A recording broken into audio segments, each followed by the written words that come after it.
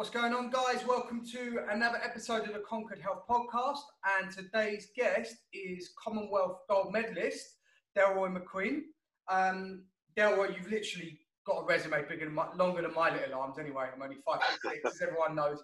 So I didn't even know how to introduce you because you've been in the sport, sports of strength, the sport of any strength lifting, should I say, whether it be Olympic lifting or powerlifting for so long. And I wouldn't know where to start, but first of all, is the question? It's always the question, and people are probably getting bored with me asking it at the moment. But again, how's lockdown going for you? How's it going for your training, for your coaching, just your mental, physical state? How have you coped with it? It hasn't been too bad, to be honest. In the beginning, I had basically probably like 5 or 6 weeks off training. I didn't do anything whatsoever. I brought my bands in from the car, probably done a few sets of bicep curls, and that's as far as it got in one training session. But to be honest, it's done me a world of good having that sort of time off, because I had a few niggling injuries going into the lockdown. So everything's healed now, and I've been back training for probably about 8 to 10 weeks, and everything feels great. I really feel good. The weights are moving well. It's just a shame there's no competitions for a little while. Yeah. Did you actually find, like, after having some time off, because have you ever had a lengthy period of time off before of any lifting since you started? Apart from an injury, let's say. Most of my time off's probably been more sort of enforced time off, where I've had to sort of rest an injury or changing jobs and that sort of thing. So to have sort of time off like this, where it's kind of enforced, but it's done me a lot of good. Spent more time at home and just generally just not sort of stressed about sort of going into the gym thinking, I must lift this weight or hit this amount of volume today and that sort of thing. So yeah. I think the mental break's done me just as much as good as the physical break. Interesting. That is a big thing. I want to say the Russian athletes, they used to prescribe an actual 4 weeks off a year in their programming, I believe. And that was 4 weeks completely off just to have a complete rest of any lifting or any strength training. And I think that was almost done on a yearly or 2 yearly basis. People out there listening, they're gonna say that I'm off slightly here because I know I am. But they literally did used to do it, and there was no programming for a period of time and no lifting, just to use that time to get their love back for the sport and not burn out, and to get some hunger back, and also just heal up from any injuries without actually being forced to take time off. Do you find that I don't know what level you've come back in at, but do you find that you're stronger for having that time off? Right. Initially, for the first week back was awful. The lightweights felt heavy, the sort of DOMs and everything to go with it. But once you get past that, every week I just got better and better. And after sort of the first block of 8 weeks, I felt great by the end of it. The weights were moving well, I was hitting the volume, and actually felt a lot better than I lifted before when I lifted in my last competition. Yeah, interesting. That is really interesting, because it's really difficult for us to take time off. Mentally, what it's like. We most of us do it powerlifting or strength training because we love it. So it's hard not to do it, but to peel ourselves away and know that there's going to be a longer term benefit is really difficult to do. But I'm glad actually, and people should take note. People that are listening to say that, for you to say that actually you're feeling great for having. How much time did you actually have off? I had probably about 6 weeks off in total, and that's no training at all. Really? And did you do any mobility work, any stretching, or you just completely just sacked it off and chilled? In the first week, I had all good intentions. I was going to do mobility work with bands. I had a regime written out which I was going to follow, and then after probably half a session in, I thought, you know what, this is not going to work. I'm never going to stick to this, and the motivation wasn't there to do it. So I thought, I'm just going to take the time off and just see how that goes. And my body did need a break as well. Yeah. So I'm quite glad I did it. No, that's fair enough. And it's it's interesting that you say that, actually. And you find that probably most of your little niggles have healed up in that time. And your body, you've got such good muscle memory. How long have you been lifting for? In excess of, about 30 years or something? Yeah, if you include my weightlifting career alongside my powerlifting career, it's been 30 years competitive lifting. Yeah, so take it from the start. So that's a long time. Your body was probably, like over the moon with a little bit of rest. Yeah, and bear in mind in that time, I've never, every single year, I've competed every year. Have you really? Yeah. Never had a year off competition ever? Never had a year off competition. I've probably had, probably about sort of 11 months not competing, but during that sort of period of time I trained. But I've never had sort of full year off competing. We've pretty much competed every year. Damn, I love that. That's commitment. That's really cool. But this year, have you competed this year so far?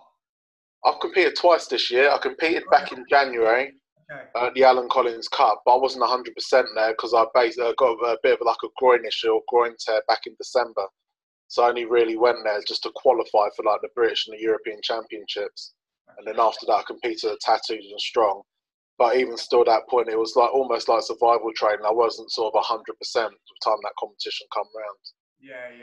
No, fair enough. I was going to say this year could be the year you actually don't compete if it carries on this lockdown for too long. But I've said that gyms are going to be open now anyway. So yeah, the gym's open on the 25th, I believe that is. Yeah, there's going to be a lot of people buzzing and a lot of people very sore in that first week. If they haven't been I think people just need to be sensible in that first week. I can see there being a very high rate of injuries.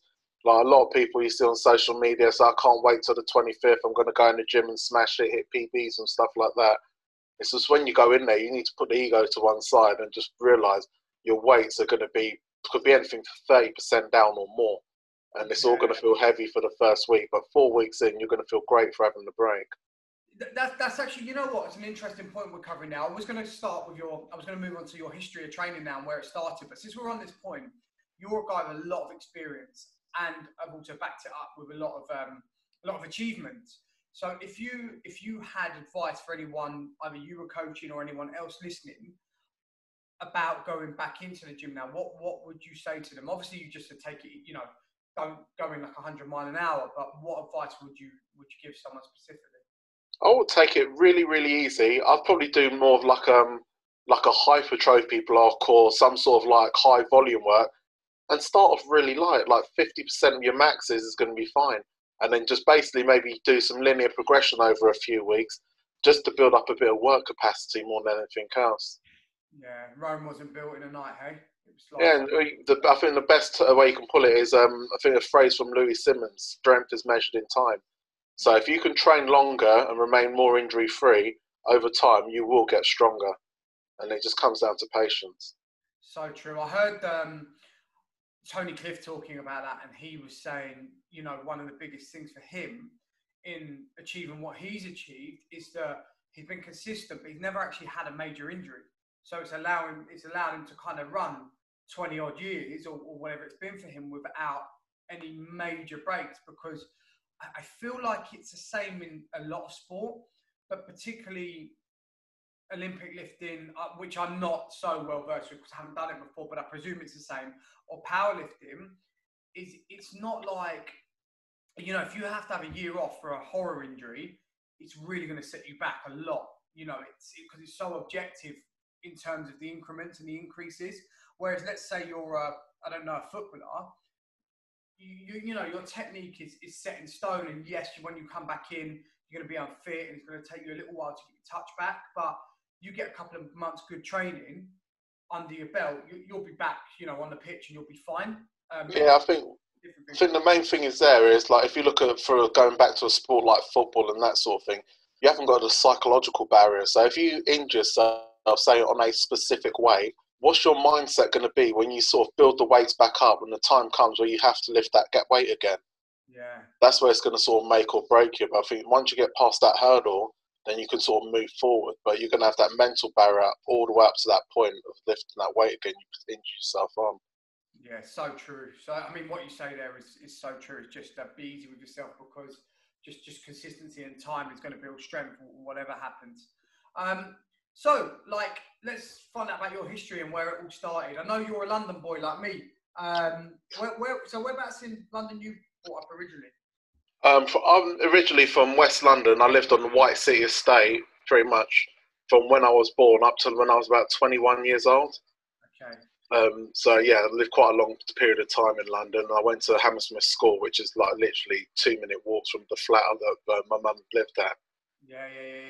So I hear you got into lifting through school, right? Is that how it all started? Yeah, it is by more chance than anything else. Like in school, it's predominantly things like football all the time in school, and that was the main sport for that school. And then they come to a stage where they had options of doing other sports, and one of the options was basically like weight training, stroke weightlifting. So I thought, as at 15 years old, you sort of walk around thinking, I want to develop more muscle, I want to be stronger. Yeah. So I went along to actually basically start weight training and sort of move into weightlifting. Yeah, so were I mean, that's quite unusual. We never had anything like that in my school when I was growing up. Any programs for strength training or weightlifting at all? Was that a norm back then? Was that just something specific to your school and it was just like a very random thing? No, it's by chance more than anything else. So the weightlifting coach that started me off basically contacted the school and asked if he was able to go into the sort of lessons and like teach weight training, weightlifting in the lessons because he wanted to sort of find a weightlifter. And the reason that come about is he was a national powerlifting coach for the British women's team. And I think so, he had a conversation with someone and they said basically you'd never be able to start a weightlifter from scratch and build them up to any decent level. So John Jackson was the guy that started me off, and John would basically take up a challenge. So he took the challenge up and went into school basically to find a weightlifter. And he found one. Yeah. To be honest, when I started, I wasn't the best in the class. I didn't pick the technique up as easy as others. But with me, I was consistent and went training, and once I started, I just wanted to get better and better and better, and just see where I could take it. Yeah. So were you? I mean, you said you didn't pick up the technique straight away, but were you naturally strong? If that makes sense. Were you quite? At school, you know what it's like. If you're fairly strong compared to the other kids. And did you ever think that straight away, actually, I could be quite good at this, or some sort of strength sport? Was that in your mind? I was physically pretty strong, but weightlifting's a funny sport. As strong as you can, you are.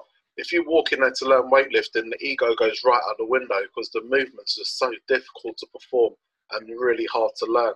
So in the early stages, when lifting, the strength don't really come into it. It's just more mobility and being able to get in a position, and also learning to coordinate your body to those movements.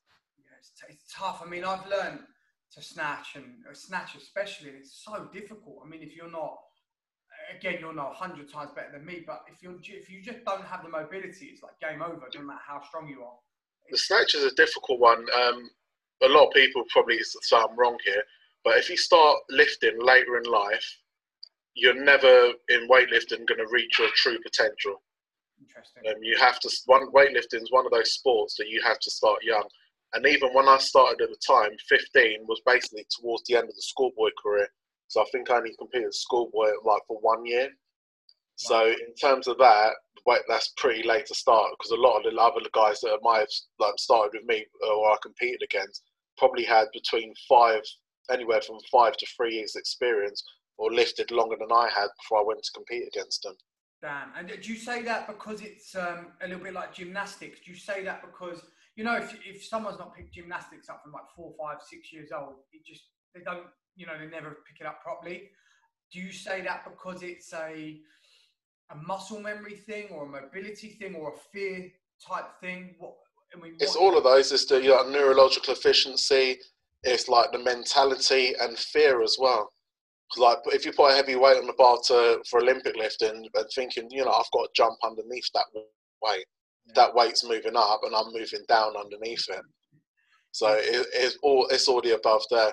And it just really, it's like if you look at Olympic lifting, it's basically gymnastics with weights. Yeah, literally that is. And the movements are hard to perform. I mean, it's, and I'll probably get slated for this, but it's to me, to my eye, it's more impressive than powerlifting. It just in terms of, watching someone shift a lot of weight is impressive and amazing, but watching someone shift that weight with that kind of mobility is just like, everyone can squat, whether they squat good or bad. Like you can teach most people to squat, but like teaching someone an Olympic lift, most people sit and watch the Olympics and think, I actually don't even know where I'd start. Do you know what I mean? You don't even know how someone getting that weight above their head, whether it's the 47 kilo Chinese women or the huge guys, you just can't, you know, your mind. And I'm someone that trains, I still can't get my head around it, to be honest. It's quite. I used to think like that. It's quite tough to register. But then when I come across, like, we started to do some research into powerlifting, and I come across people like Ed Cohn. There's British lifters like Brian Reynolds and Tony Stevens. And when I come across those sort of guys and watch them lift, then I thought, you know, it's all comparable. I don't think one feat of strength's any better or more impressive than the other. Because now I think they're all amazing. Yeah, well, I mean, they are, and they really are. You know, you look at what, I mean, there's so many examples going back years, but even more recently, the likes of what like Eddie Hall and Hathor have done, and all those sort of things. It's just incredible, to be honest. For a human being to shift that amount of weight, it's really crazy. It's incredible because, like, 20 years ago, no one ever thought things like that would ever happen. Like, for example, back like 15, 20 years ago, no one ever thought a man would deadlift 1,000 pounds. And then come along Andy Bolton, and Andy Bolton done that, Yeah. Which for me is probably one of the most impressive feats of strength in history. Because if he didn't do that, I very much doubt you'd have had the guys like Thor and Ed Hall doing 500 kilos today, because that was just the impossible task that no one would ever thought would happen. Yeah. It's like saying now, will someone run like a sub 9-second 100 meters? Yeah. That's how phenomenal that lift Andy Bolton done. It's comparable to something like that. Yeah, I mean, to be honest, when you put it like that, it's so true. And someone like him has to knock down has to kick down that door first, and then it becomes possible in people's minds. You know, if one person's done it, it has to be possible. It's like Roger Bannister, you know what I mean, running a 5-minute mile. It's the same sort of thing, right? And then everyone started doing it. So you started when you were what, 15? Yeah, I started when I was 15, and then after probably 2 or 3 months training, I'd done my first competition at Crystal Palace, which was the London Schools Championships. Yeah, at that stage, I thought I was really good. And I thought, you know, I'm going to do really well in this competition. And with the weights I'd done compared to my PBs, I did do very well. But I only finished like 7th or 8th place. Compared to the guys that finished above me, I just saw that as that's not good enough. Yeah. And I found that was quite hard to take walking away. But in a sense, I think that's the best thing that happened to me, sort of getting a lower place like that, because I think that made me work a lot harder and give me sort of goals to reach along the way, like a lot of short-term goals. So every competition I went to, I wanted to beat one of the people that beat me in the previous competition until I got to the person who won the competition. Then I eventually beat them. Yeah, sure. And were you being programmed and coached consistent, like at that age, or were you trying to figure out a lot yourself? Obviously, you would have been coached technique, but what about the actual programming back then? Was it like back then? I was programmed. So pretty much a lot of my lifting career, I was programmed. So when I first started in those sort of early stages, through till probably towards the end of my junior career, I was coached by the guy that started me in weightlifting, John Jackson. So he took me all the way from nothing to being sort of British junior champion. And also under his guidance, I competed in the men's world weightlifting championships as a junior, with John coaching me as well. Amazing. So I went quite a long way. And then unfortunately, the gym closed down. And then I had to sort of move where I trained. So I went along and trained at Crystal Palace. Yeah. Okay. That must have been... So that was your first experience on the international scene, was it? Sorry? Was that your first experience on the international scene? No, I competed as a junior. So my first international as a junior was in like 1994. And I competed in, trying to think what competition would be now. It would have been the World Junior Championships, and that was in Indonesia, in Jakarta. That must have been an amazing experience. It's absolutely incredible, sort of being sort of like, 18, 19 years old and travelling out to a country like that and just experiencing different cultures, lifting in different environments was incredible. Yeah, I was going to say, I mean, that must have been super exciting. I mean, you were representing Team GB, right, I presume? Yeah, represented Great Britain literally from 1994 all the way through till probably about 2003, 2004. I competed at international weightlifting, international level in weightlifting. Do you remember the feeling, and everyone's described it differently, but do you remember the feeling of getting a call up to the international team? Was it super like, wow, this is frigging exciting, this is cool, I'm actually going to compete for Team GB, like I'm competing for my country? Yeah, it was exciting, but it's scary at the same time because it's like being in your first international. You feel like I need to perform. I don't want to let anyone down, and also in the back of your mind, you sort of want to go out there and prove like to everyone that you deserve to be there. And it's not just the fact you hit the qualifying total just to make it there. You just wanted to sort of fit in with the other world-class weightlifters and perform on that sort of standard with them. Yeah, sure, I hear that, and I suppose with with experience and with time, your mind gets a lot of that leaves you, and you get much more focused on the platform with what it is you actually have to do. You have a job that you have to do and you prepared for. Yeah, after like a few internationals, I found it probably easier to compete at internationals, just being in that mindset, than just competing, let's say, like a regional qualifier and that sort of thing. Yeah. Because like, I could always guarantee, like at internationals, 9 times out of 10, I could always perform really well. Yeah. Okay, so what's in terms of your Olympic lifting career? What are your PBs? What sort of numbers have you put up? When I competed in the Commonwealth Games in 2002, I'd done 165 kilo snatch, and I won the gold on the snatch. It's one of those medals that no one ever expected me to win. But it's one of those, just determination that's pretty much got me through on that lift. In the Commonwealth Games, I've done a 210 kilo clean and jerk, which broke the Commonwealth Games record by about 17.5 kilos. And then totaled, I think it was 375, and that was a Games record as well. At the time, that was their heaviest total in the Commonwealth Games when they changed the body weights that any athlete had done until the following day when the super heavyweights done that little bit more. That's freaking awesome. I mean, I've watched those lifts, and I mean, it's absolutely incredible. You must have been, considering that's in front of your home crowd, you must have been absolutely buzzing. I mean, I was reading, and I don't know how true this is, but I was reading that there was a Canadian who was favourite. Sandor. Yeah, and it wasn't.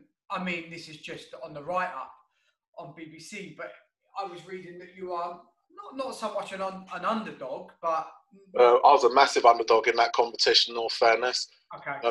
Put it in perspective, in the qualifiers earlier in the year, I finished second. In the qualifiers, Sandor won the Commonwealth Games, the 2 previous games before that, and no one thought he was going to get beaten. All right, so let's stay on this, because I mean, number one, it's an unbelievable achievement, and number two, there's something in there like a champion's mindset. Talk about your preparation to the games and what your mentality was like going into it once you were there. I mean, what did you have in mind? Just talk me through the whole thing, because this is exciting to me.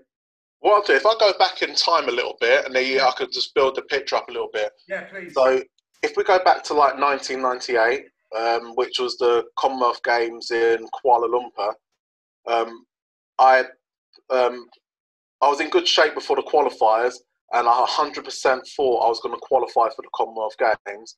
And then I got to the qualifiers, and the first 2 places were going to go to the Commonwealth Games, and I finished in 3rd place. So I missed out on the games, which is absolutely heartbreaking. So I went away, picked myself up, started training, and said, okay, next games, I'm going to make the next Commonwealth Games. And then we got to sort of, must have been like 2000, I think it was, late 1999.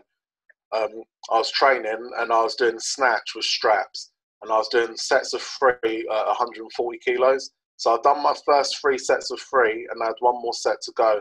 And on the final rep of the final set, I dislocated my elbow. Oh. Yeah, and I completely tore the medial ligament. So I was having physio on my elbow, and one of the physios checked my elbow to see if the ligament had been damaged or laxed. And they checked my elbow, and they didn't say anything to me.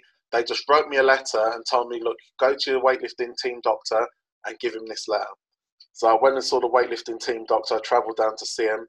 I gave him the letter, and then he just read it, and his exact words, he's a really sort of posh guy, well-to-do, didn't really swear or anything like that, was, oh my fucking God. When he said that, I knew there was a bit of a problem. So he sent me for an MRI, and that confirmed the medial ligament was completely torn.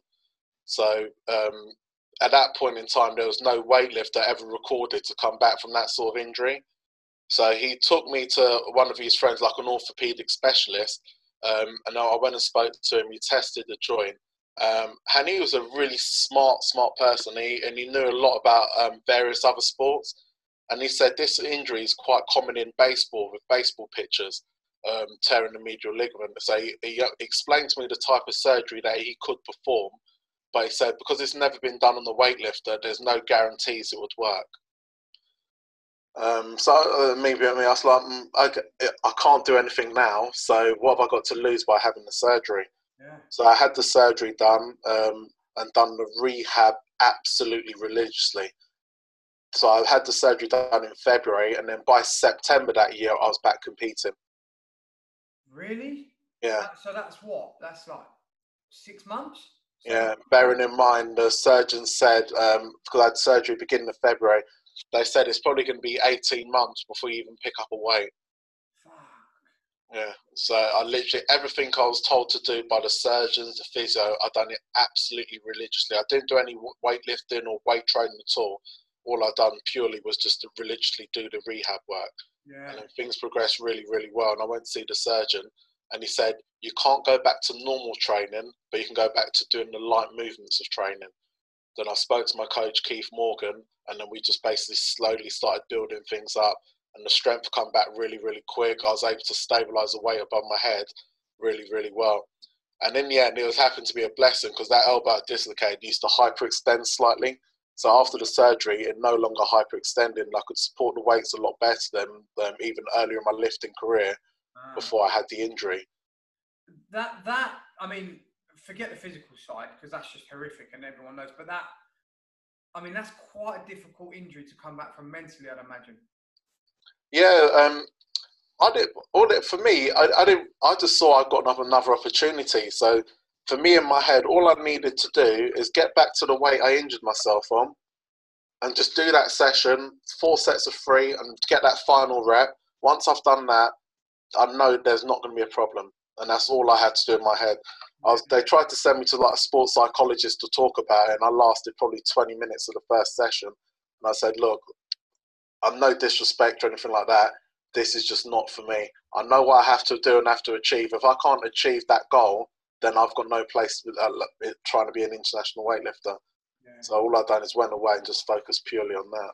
Fair play to you. There's obviously something in there, that driven mindset, which a lot of top athletes or people that train have got, and it's just you refuse to take no for an answer, basically.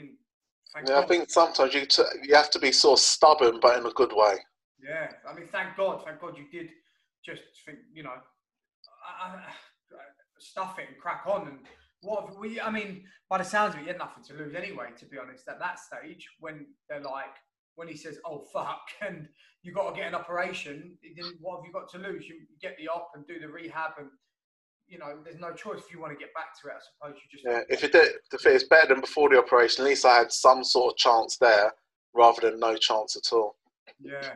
So, okay, so you started rehabbing from the injury, and when you were back lifting properly by 2000... Yeah, so I injured the elbow in probably the end of 1999. I had surgery right at the beginning of February 2000. And then I done my first competition back, which is basically just a qualifier in September. Okay. And that went okay. You were strong by then. You felt good. Yeah, my coach was smart about it. He said, "Look, we're going to lift like reasonable weights, but we're not going to sort of push it to all-out maxes."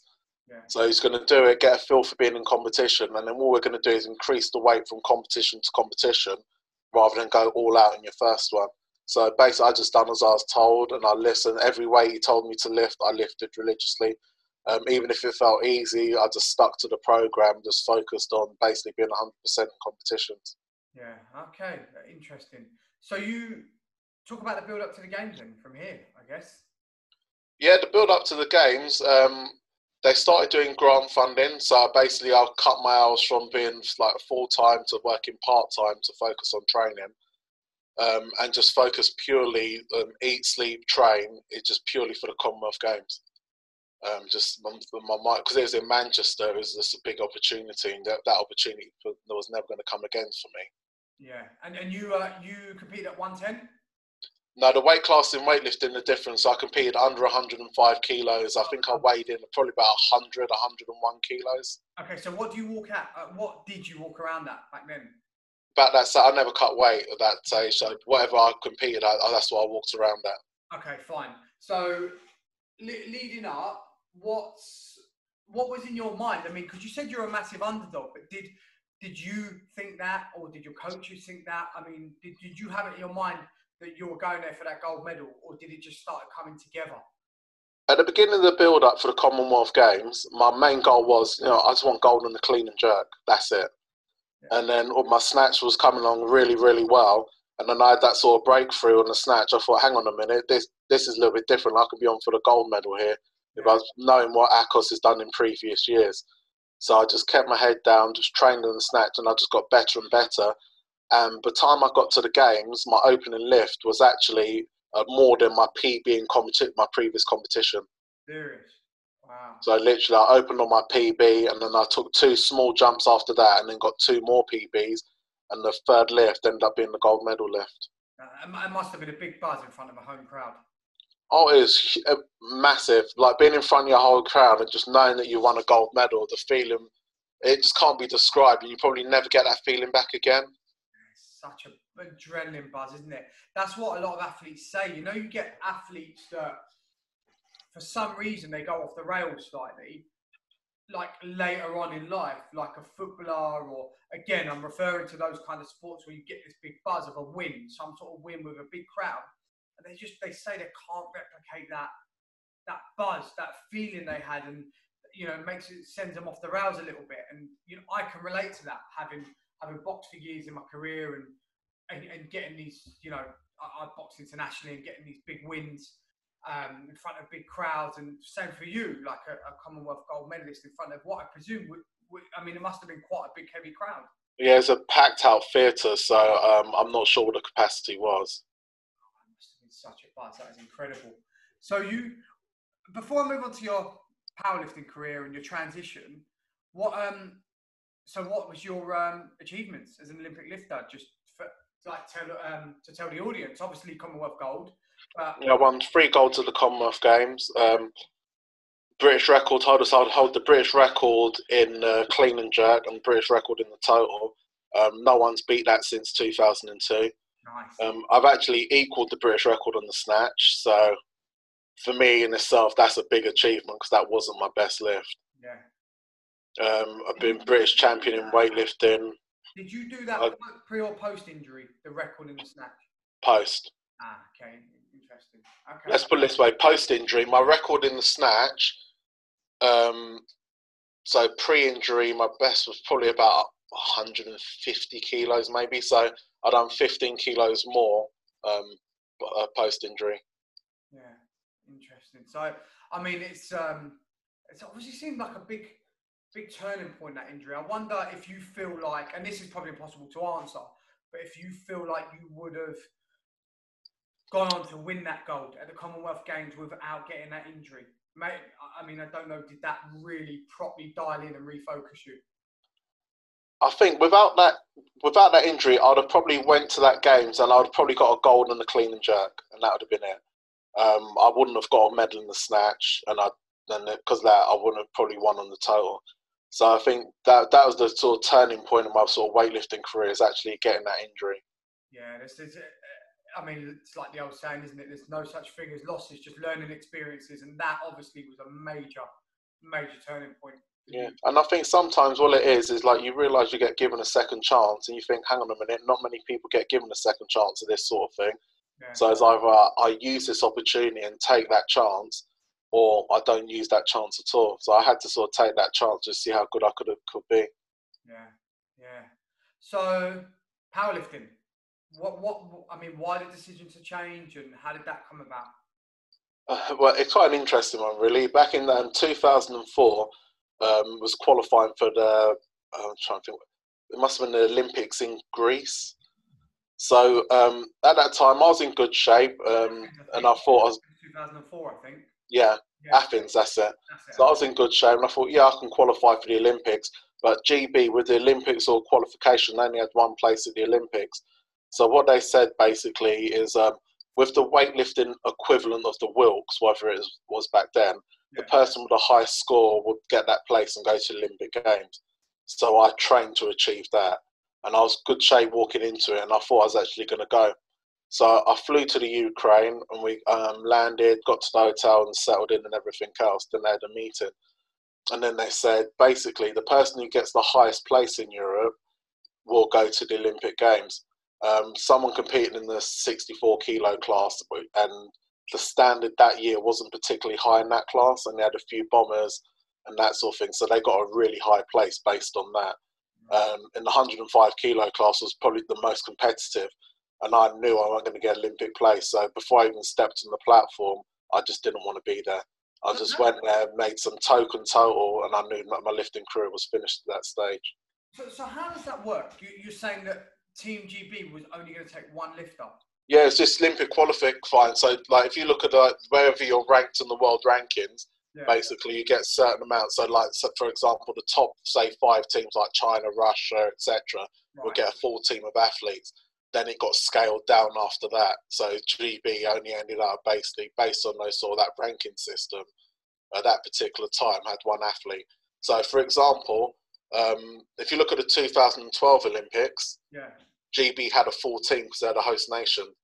Right. And I'd say out of the men's squad, maybe 2 of the guys in the men's squad would have actually made the 2002 Commonwealth Games. Right, okay. So it just shows there. So you've got a lot of guys that have been to the Olympics, but if you compare them to lifters of the past that haven't been there, probably not quite as good. I mean, it's a bit fucked up, really. I mean, I don't know how to articulate that, but it just doesn't seem right. I mean, if you're, I don't know, as an individual, if you're strong enough to be there, it almost feels like you should be there. But I mean, sometimes it is what it is. Sometimes in life, things happen for a reason. Maybe if I did go to the Olympic Games and that sort of thing, maybe I wouldn't have switched to powerlifting. Yeah. So sometimes you just have to sort of take those things rather than sort of sit down. I could have done this. I could have done this. In my eyes, I never done that. I just took a different journey. So was it an immediate switch? You decided, like, after that, you know, the qualifying for the Olympics, after that whole experience, did you decide, right, that's it, I'm going to start powerlifting, or did you take a bit of time out? And how did that? Initially, what it was, I was going to take a break from the weightlifting for 6 months or so, and then go back to it. And then I was in the gym, I was just doing gym training, just general sort of weight training and stuff. And then there's in the gym, and someone said to me that guy over there, he's British powerlifting champion. What would happen if you lift against him? And I looked, and I thought, he's the same weight category, because it was around the same weight category. I thought, you know what? Let's find out. But back then, there was no raw lifting. It was just all equipped.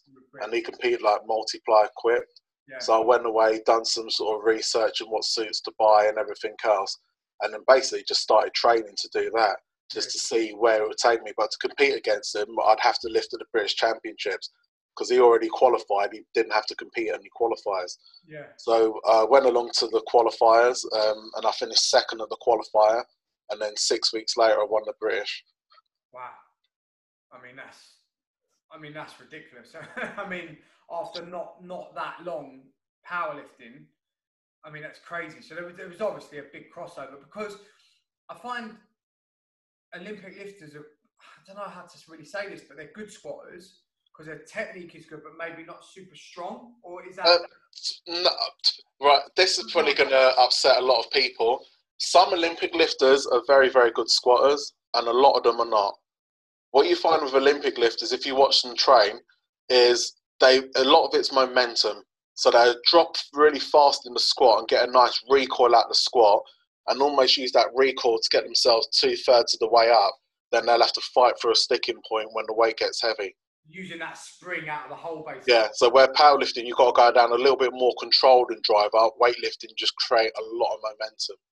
Okay. So again, it's just different sports. That's what you need to do to drive out the bottom of your cleans and that sort of thing. So were you doing a lot of bench pressing and things before?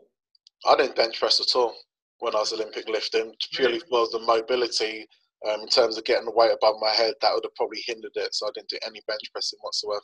Interesting. So I mean, technically, I can imagine you picked it up really quickly. But did the strength gains, did they come really quickly as well? Because for something you hadn't done before, I'd imagine. But you're a strong guy naturally with a lot of background of training. Did you take to it like a fish to water? I took to it really well, simply because when I was Olympic lifting, I was literally the only Olympic lifter that sort of carried on within the club that I trained at. Yeah. The other guys in the club were powerlifters, and very, very good powerlifters. There was world champions there. Like there was a guy like Rodney Hyperlight who competed at 67 kilos, and he was doing like 300 plus kilo squats. You could call it a single ply suit, but it's probably no better than the singlets that you have today and some sort of crappy knee wraps. Yeah. And he was doing 300 kilo squats for reps and deadlifting over 300 kilos. I trained in the same gym. You might have heard of him, Andrew Rodney. Yeah. I trained in the same gym as him, and he was absolutely phenomenal. You'd see him like do like 350 kilo squats like it was an empty bar. Jeez. So pretty much my whole lifting career, I literally watched the powerlifters train all the time. So with me, I knew what I needed to do, basically from the experience of watching those guys train. Yeah. So tell us what some of your achievements, powerlifting and your top lifts. Powerlifting, I've been multiply quit world champion twice. Raw with wraps world champion in the GPC. I've competed at WPC. I've competed in sort of pro competitions like Battle of the Boyne. Yeah. I've qualified for the. I'm trying to think what the other ones are. Boss of Bosses, but I've never been in the position to take the qualifying spot. But I've got an open invitation for that. Yeah. American Open, I qualified for a couple of years ago. So a lot of the big sort of competitions across the world, I've pretty much qualified for in my time. Yeah. I see. I've got a lot of it up in front of me here. You've done quite a few worlds. Was it your last world was in 2014? Is that right? No, I think my last one might have been later than that, actually. It had been 2017. 2017, that would have been GPC World Championships. That's it, yeah, sorry.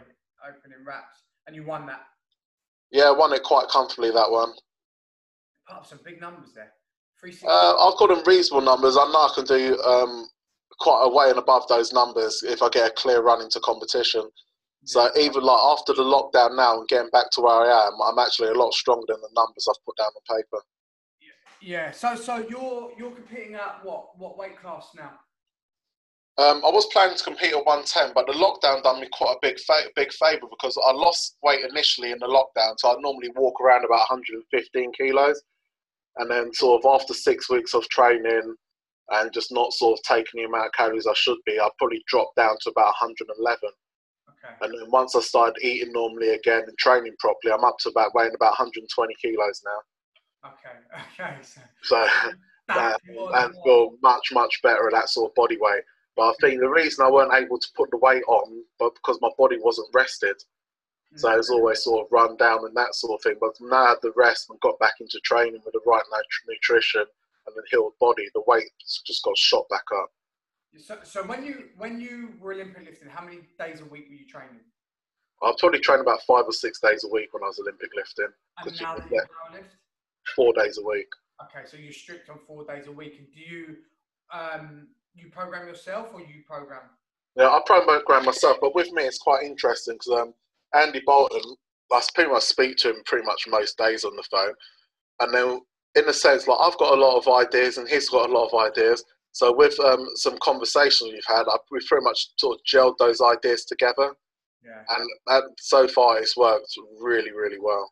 Just tweaking things, just making tweaks along the way. It's good to get some sort of outside voice, isn't it? Sometimes we don't, even with all the experience, I guess, don't see everything ourselves. Oh yeah, and sometimes like with me, I can hit loads and loads of volume, quite a high intensity, and I can hit more volume than most. So sometimes you might hit like an okay training session, think that was easy in comparison because I'm always able to do that much more. So it's reining that back in a little bit and just focusing more on sort of speed and technique of the movement. So what I tend to do is work up to sort of one heavy set and then drop down and do a lot of sort of speed and dynamic work after that top heavy set. Yeah. So have you changed your nutrition dramatically to get up in weight, and what does your nutrition normally look like? My nutrition's basically just everything in moderation. Just make sure I get enough protein in. I'm not one of these people that is like eats like regimented 6 meals a day, eating chicken, rice, and that sort of thing. That's just not me. Yeah. So it's just everything in moderation and like a big variety of foods, and just not eating too much of the wrong foods. Yeah, yeah. Did you find? I mean, it's a silly question because I think I know the answer. But did you find if you do deviate from and start eating the wrong foods, it affects your performance? Yeah, it just feels sluggish and that sort of thing, because I've tried other diets before and I've tried eating like really clean, like rice with every meal, lot of a lot of protein, probably a little bit too much protein, and I just felt sort of sluggish. I feel like my body was digesting the foods that well, Yeah. and that sort of thing. So as soon as I switched back to having a bigger variety of foods, and I'm not saying junk food, but just a bigger variety of different foods, I find my body was just able to handle that a lot better. Yeah, yeah, yeah. So would you? I mean, you say a variety. I'm just trying to give people something a bit more specific. And would it be like, do you have any staples? Do you have a few staple foods that would be in your diet? Do you find? Yeah, my staple foods in the diet is like a lot of eggs, like a lot of red meat, so a lot of like sirloin steak, lean steak mince. Um, I have chicken, but I don't have loads and loads of chicken. I'm probably more sort of steak and sort of red meat orientated in terms of sort of taking the protein in. And in terms of carbohydrates, I've tried sort of just being predominantly rice, and it just didn't do me any good. So I like sort of potatoes, sweet potatoes, a little bit of rice, pasta. So just vary it up, so I'm not eating the same thing every meal.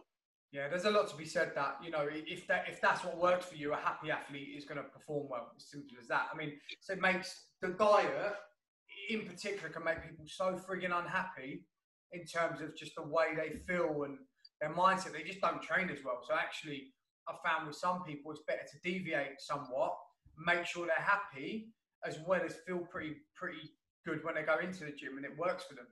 Yeah, I think just the key there is just keeping it balanced more than anything else.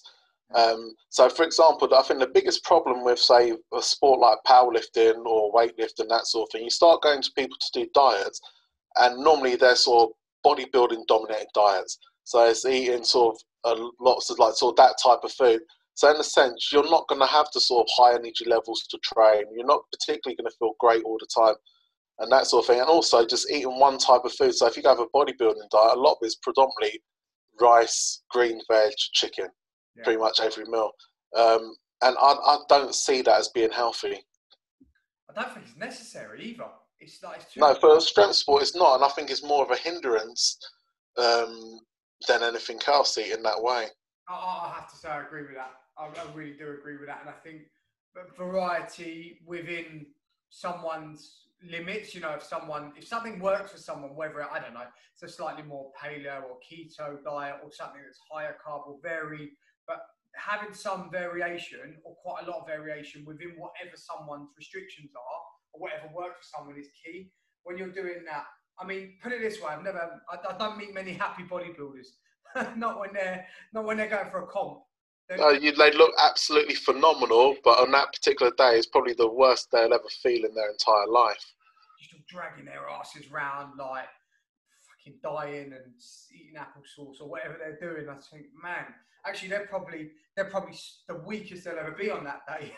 But the crazy thing is the sort of mid-level bodybuilders are like that. If you see the guys at the Mr. Olympia, it's not like that at all. Like a guy like Ronnie Coleman, you didn't see him in terms of that, like that depleted or that miserable going into a show. You never saw that. So they're doing something completely different. It comes I think it comes to a bigger variety of food. Like if you watch Ronnie Coleman's videos, he weren't just having rice and chicken every meal. Yeah. It's a big variety of food. And he just basically knew how much he needed to eat it to basically maintain that size and mass. And I think, again, there's probably a crossover in what you're saying, not in the sport, but in what you're saying there, knowing how much you need to eat and what foods you need to eat that are right for you to perform as a powerlifter. And that's key. And if I tell you, if you have a bigger variety of food, you're more likely going to stick to it. If you're having a very regimented diet where you're eating one particular type of food all the time, you're going to get fed up and then you're going to stray. And then you've got the psychological battles saying, oh, I didn't eat this, so I'm not going to perform well and all that sort of thing. Yeah. So So I just don't see it as being healthy. No, I agree. I actually really agree with you there.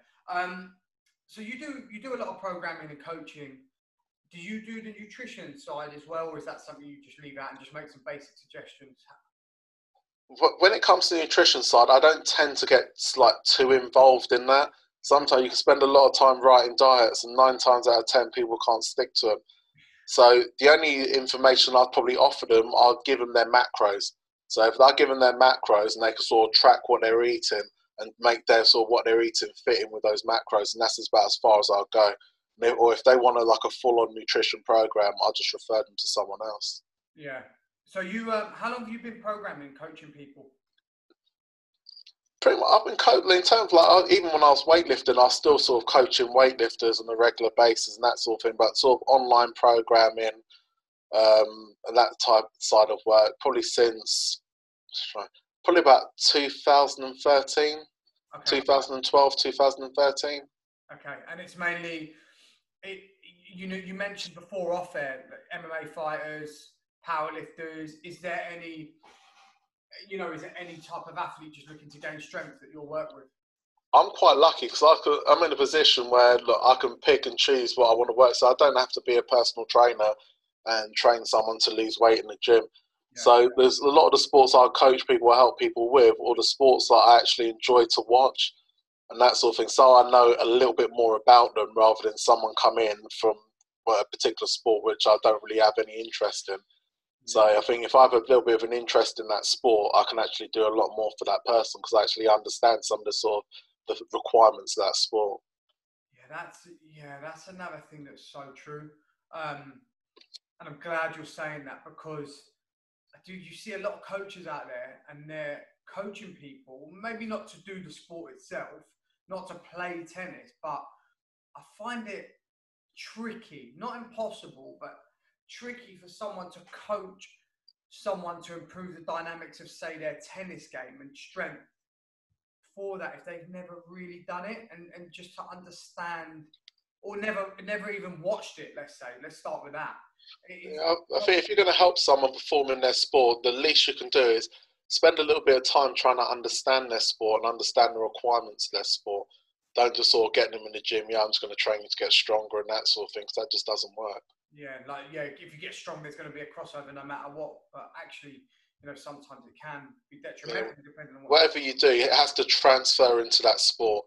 And what you got to do is also make your trainers for their strength to transfer in that sport, not for one rep max lifters. So, for example, coaches that injure people in the gym simply because they're training them too hard in the middle of the season. So it's making them understand that you can get people stronger, but you don't always have to test that strength. As long as it shows on the field or in their particular sporting activity, that's where it counts. Yeah, I know that has been an issue actually in the past with a lot of American football players, where certain coaches were literally, they're training them so hard and they're strong guys, they're genetically quite gifted, a lot of them, or if not all of them, and testing one rep maxes and things, and middle of the season they're blowing themselves out completely and getting injured. And like you say, that's not really necessary. Why does a rugby player, American football, need to test their one rep max? I mean, what's the point? Yeah.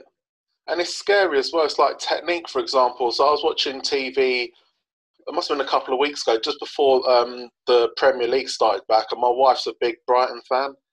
And I was watching on TV, and the players were training with weights, and I just looked like, that is horrific. You've got players on there probably being paid £50,000, £100,000 a week, and they can't even do an RDL properly. And it looked like they were actually going to injure themselves within their sort of training program. And I thought, these clubs are worth millions and millions of pounds. Who have you got in there advising your players how to train? Because it was absolutely terrible. And those guys advising them to train are probably paid a fair whack as well. Yeah, and they get paid a fair whack probably because they've got a university degree, but they've got no experience in terms of actually performing that movement themselves. So they probably read in the book, RDL is a great exercise, works hamstrings, glutes and lower back. And they think, great. Before you teach someone, at least sort of try and learn how to do the movement yourself. You don't have to be great at doing the movement, but at least you know the fundamentals of how that movement works. Yeah. Yeah, so true. So is your all your coaching now, is it all online, or do you do any face-to-face stuff? At the moment, it's all online, so I'll go back to doing some face-to-face stuff.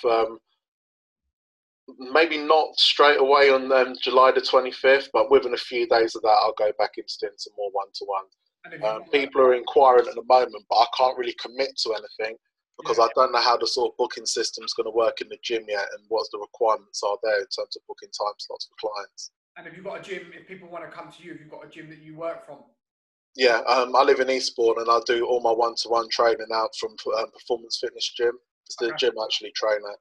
Okay, all right, fine. So I'll plug that into this as well. So your powerlifting, what's the goals going forward for you?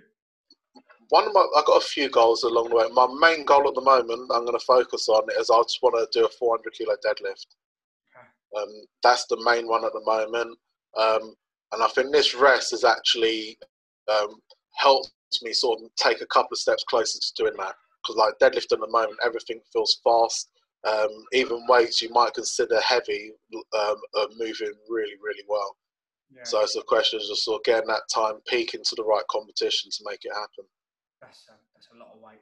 That's a lot of weight, but I'm sure you'll make it. I've got no doubt, to be honest, with everything. And I think the increased body weights helped. Initially, I weren't sure whether it's the right way to go, but now in training, I feel the difference being that little bit heavier as well. Yeah. Do you do any? I'm digressing a little bit here, but do you do anything in between? Do you do any cardio work or anything like that in between your 4 days, or what do you do on the off days? Cardio is really simple. If I want to do cardio, I go out for a walk. That'd be it. Just real simple. I'm not going to do anything that like overly taxes me or that I've got to spend a lot of time recovering from. So it's going to be detrimental to my workouts.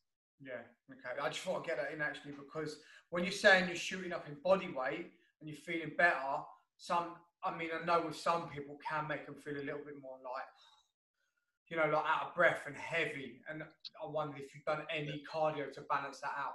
Yeah, last time I got up to this body weight, I felt terrible and I sort of got straight back down again. That was like back when I was lifting the quip. But this time round, I feel much better for. Okay. A lot healthier. I feel just as healthy as when I was lifting like 10 kilos lighter. So you've done it in a better quality way this time. A much better quality way. Yeah. All right. So 400 kilo deadlift. Are you mainly going forward? Are you competing more equipped or raw, or is it just a bit of both? To be honest, my equipped days, I've done the equipped lifting. I've really enjoyed it and had an amazing experience. But that's in the past now. No, equipped lifting is phenomenally hard.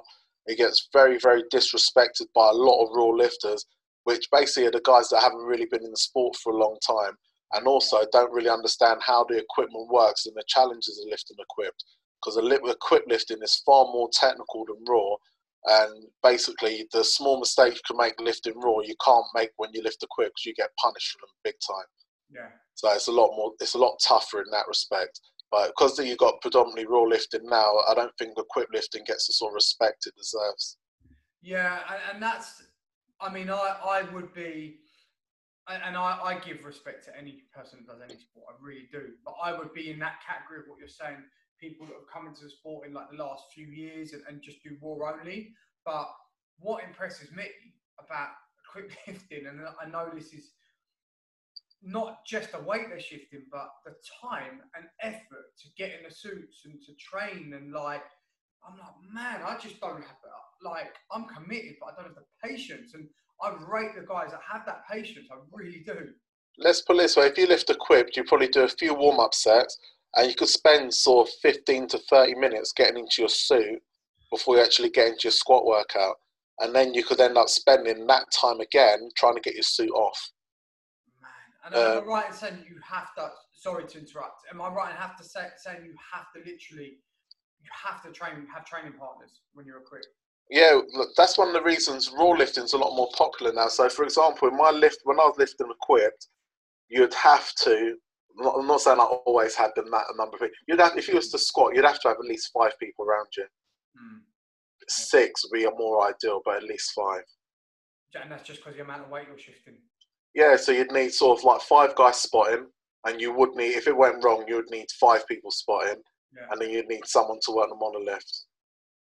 Man, it's yeah, I can see where that becomes difficult because, you know, if you've got family, kids, and you know, other stuff going on in your life, it takes so much time out just to get the Yeah, training. it takes a long time to like the equip sessions if you do it properly. Yeah, yeah, and I suppose if you're not, I mean, this might not be the issue, but if you're not able to commit to that amount of time and therefore not keep climbing to the top of the food chain, raw is much more convenient, should I say? Yeah, yeah, and also you may be able to commit that level of time, but have you got 5 people able to commit that level of time too to actually be around you when you squat? And Yeah, that's the bigger problem. yeah. I mean, that's why I rate it so much, the commitment it takes to lift a quit. I mean, people shouldn't disrespect it because, like, they shouldn't disrespect any sport because any sport takes a degree of dedication and hard work and a lot of dedication and hard work to be at the top. So I really don't get, and I've heard it, but I really don't get the disrespect Yeah. around the quick lifting. Also, with the lifting sports as well, even not even a top, not to be a top lifter, to be the best that you can be as a person, you have to dedicate a lot of time. So that don't mean you're going to be the best in Britain, the best in the world, or whatever it may be. Just to be the best that you can be as an athlete, you have to sort of like put that time into it. Otherwise, it's not going to happen. Yeah, yeah, no, I agree completely. And also, I mean, raw powerlifting in this kind of form, especially like the IPF, quite young. It's not that old, you know. It's and The trouble with raw powerlifting in the IPF, no disrespect, I love the IPF and I enjoy watching them lift. And I can't say a bad thing about them. I think they're doing great things for the sport and great things to move the sport forward. yeah.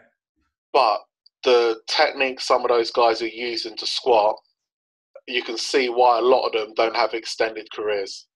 So talk, that's interesting. In what way do you mean? You just got to look at like the stances they use. So there's a lot of them are very, very close stance with a very, very low bar, and they're getting a massive forward lean on their squats. Yeah. So how many, like if you look at the guys that are sort of the top end in the Britain over the last 5 years, how many of them have actually sort of had to stop due to back problems? Quite a lot. And then you've got a guy like Tony Cleave. His technique is a lot different to all the other guys. Yeah. And there's a reason why he's lasted for 20 years. He's a lovely squatter. And that's why. Yeah. If you compete in the IPF and you watch one person to squat and you want to learn something from it, watch Tony squat. Well, why do you think that is then? I mean, just why do you think it's guys in the IPF squatting that way, and then in a different federation, like I don't know, like the GPC, they're squatting a different way. Why is that? Do you think? I think it just comes to sort of coaching. Sometimes, as a coach, you need to have like a broad spectrum. So you're not sort of focused on just one federation. You're focused on powerlifting and looking at everyone as a different person. So if someone comes in, you're going to look at them as a person squatting in front of you. You're going to try and make them as efficient as possible with their levers and mechanics. Yeah. And then, but there, it almost seems that everyone uses the same sort of squat technique. So there's like in a sense, one t-shirt fits all. But you get a few exceptions outside of that rule. I used to squat really low bar because that was the way I was sort of first taught. And I compete in that federation, and man, it just didn't work for me. But yeah, I was continuously pushed that way. Like, no, this is the right way. And I felt like shit. I felt really weak from that stance. I was getting loads of tendonitis in my elbows. And it was all wrong. And I've changed it since. And I'm squatting a lot more, and I feel a lot healthier and a lot better, to be honest. And that's the key. So imagine if you keep that going for a long period of time, you're not going to get that fast short-term gain, but over time you're going to be a lot stronger. A lot of these guys will get a fast short-term gain and overstress areas of the body you don't really want to overstress. And over time, you're pretty much limited, and it brings your career to a grinding halt and a lot earlier than it should be. Yeah, that's interesting that you say that, actually. A lot of people probably say he don't know what he's talking about, he's wrong, but that's just my opinion. It doesn't matter if you agree with me or not. My opinion's my opinion. Yeah, I might be wrong about a few things, but some things I'm definitely right about. Listen, you know what you're talking about. You've been 30 years. You definitely have. Experience is more valuable than anything else. So, I mean, I massively value your input when you say that, and I find it fascinating that that you're saying that technique is very specific to that federation, and that's going to be fascinating to see how that plays out if more and more lifters do start pulling out. But in that federation, but there are exceptions to the rules. Like you've got guys like Tony's a good example. Yeah. Ray Williams is he's the best example. Yeah. He's not squatting like that. If he tried to squat like that with the sort of weights he's shifting, could you imagine what would have happened to him before now? Yeah, he'd finished. He'd be absolutely finished. I mean, you look at even some of the lighter guys like Taylor Atwood as well. That he's quite a nice squatter, and he's a heavy squatter for his weight class. Ridiculous. Yeah, and a lot of it should be guided to like guys like that, thinking that's the way you should be lifting, rather than looking to that sort of quick fix where I've got weak quads. How am I gonna get around having weak quads? I know I'll use my back. Yeah, well, I watched when I was watching the Worlds last year. I was watching a few of the lifters. There was one guy from Ukraine in the 74 kilos, and he was literally doing a good morning, like to come out like in every squat. And you're watching it, you're like, damn man, that's just an injury waiting to happen. That is horrendous. He was so far forward. I mean, with that amount, with like 250 kilo on his back, it's crazy at that weight class. Yeah, and again, it's like how long can your body take that for? Yeah. And that's one of the questions you've got to ask yourself when you go into it. Yeah. And also, the thing is as well, once the sport's over, you still want to live a good quality of life. You don't want to be sort of paying the price for basically abusing your body or using poor technique in your early lifting career. That's take note of that, guys, because that's how important is that. I mean, and there's no need; it's unnecessary. just train correctly, and it's for the most part, it's unnecessary to be a cripple, isn't it? I mean, look at you. You, by the sounds of it, you feel as good as ever, and you're 30 years in. Yeah, so I'll be like 45 on my next birthday, and I feel better now than when I was in like my 30s. So that's mad. Do you find? I mean, it's not mad actually. It's completely possible. Do you find you notice differences though between your body at 30 and 45 in terms of like the recovery it needs and the way it needs to be treated? I wouldn't say my recovery is any slower. I know I can recover really well, but all I'd say is my body might be only slightly more vulnerable, if that makes sense. So you just have to sort of work around that a little bit. Now I've got like a good balance in training, then that's not an issue. So I've just, as time's gone on, to sort of go along with that, I've just adapted the training to it. Yeah, and I suppose as you get slightly older and more experienced, you're more aware, aren't you? You're more aware of your body and what works for it and when it's ready to change things or back off or whatever. And that's half the battle. And the key thing is, if you want to lift longer, sometimes you've got to lose the ego. So you might have something planned to go into do a session, say, I'm going to do a 3-rep max on whatever lift it is. But if you walk into the gym and you realise you're not going to hit a PB, you don't want to chase it. All you're going to do is the 3-rep max for that day and then leave it. Yeah. You're not going to do one more set, just try and hit a PB when you clearly know it's not there on that day. And it's just making smart choices like that as you go along. Yeah. No, it's again, I agree, and it's sensible because if you're in it for the long game, live to fight another session. Don't wreck yourself just by forcing things. Have you? I mean, it's all a bit up in the air at the moment. But have you got any comps coming up? I've got some that I've entered. I don't know if they're 100% going to happen, but at the moment it looks like there's a good chance. So I'm going to compete in the WPC European Championships in November. Okay. But what they've done is they've taken the squat out completely because that's the hardest one to sort of manage with spotters with like social distancing rules and that sort of thing. So they're just going to have sort of push-pull on that in November. All right, okay. Now, where is that? That's going to be in Manchester. Okay. So is that your next one you've got lined up? Yeah, as we talk now, that's the next one I have lined up. Yeah. Okay. To be honest, like when you sort of think about it logically, do you really want to take a chance with this sort of thing where you're not 100% sure this virus is not sort of at bay and all that sort of thing? So you've got to keep yourself as safe as possible. Yeah. Just make the sort of right choices. I mean, I spoke about it on the podcast before, but I had it, and I mean, I don't know if you know anyone that's had it or yourself, but I mean, I was less ill when I had my heart attack. I've never been so sick in my life. I thought there was like days where I was so bad that I felt like if there was an off button on life, and I know that's a terrible thing to say, I just wanted to press it for like 2 days. I was so bad. So I do understand people not wanting to take a massive risk at the moment. And I know those people that like, oh, you know, it's just a flu. Come on, we've got to get back on with our life. But I'm fairly young and I'm healthy and fit, and I was gone for 4 weeks. And it just shows you, and the scary thing about it is you get the extreme. So you get some people that don't get a symptom, and they could just pass it around to everyone else.